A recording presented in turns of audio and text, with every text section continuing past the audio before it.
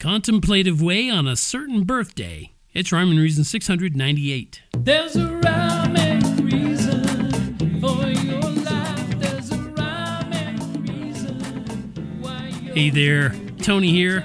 And I don't know about you, but it's been a weird April this year.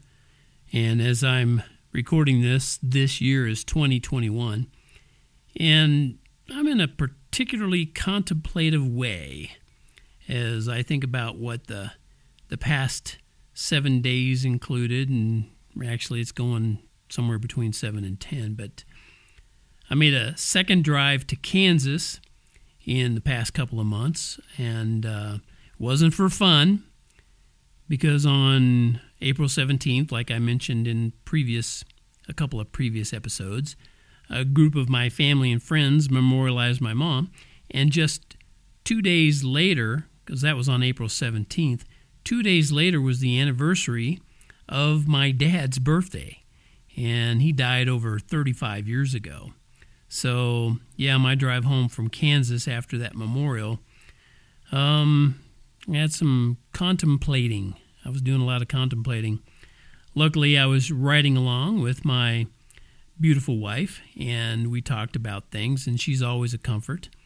We both talked about how both my parents are now in heaven, and it's a great comfort in knowing that. And it's a great comfort, like I said, to have a great wife who understands these kind of things, because she's been with me for over 31 years, and as a matter of fact, she lost both of her parents before my mom, and that's been in recent years, so it's been pretty weird, when you think about it. Anyway, but I'm saying contemplative instead of mournful, or some other really sad-sounding word, because it gives me time to think about it, but I don't mourn, and I'm not, like, oh, gosh, I'll never see him again. I don't have that. I got a lot of reasons to be thankful and joyful, because I know where both my parents are, and I know I'll get to see them again one day. And as a matter of fact, I had that knowledge in my head way back when I wrote a song about my dad going to heaven all those years ago.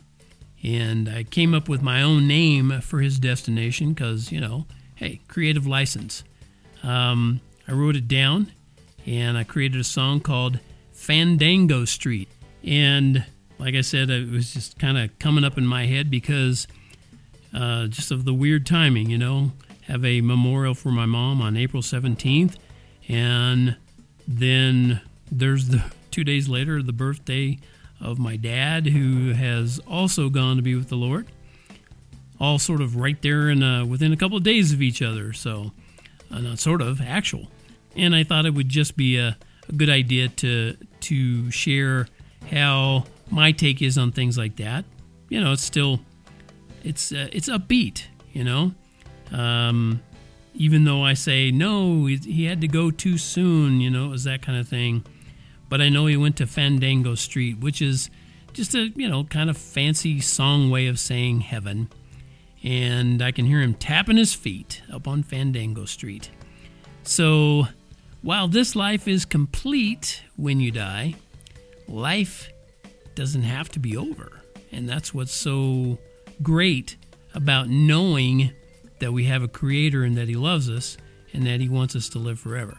So that's always my ulterior motives for bringing you a lot of what I bring you here on the Rhyme and Reason podcast, because I want people to listen to this or be able to share this with someone who might listen to it and think, maybe I really ought to contemplate that there is an eternity, there is a heaven and a hell, and hell doesn't sound like a good place, and heaven sounds like an awesome place, so I want to go to heaven. What do I need to do? And I have lots and lots of episodes, lots and lots of articles on TonyFunderburg.com, coming up, closing in on 2,000 articles, stories, poems, all kinds of stuff that ultimately lead to the creator of the universe who loves you beyond anything you can even comprehend.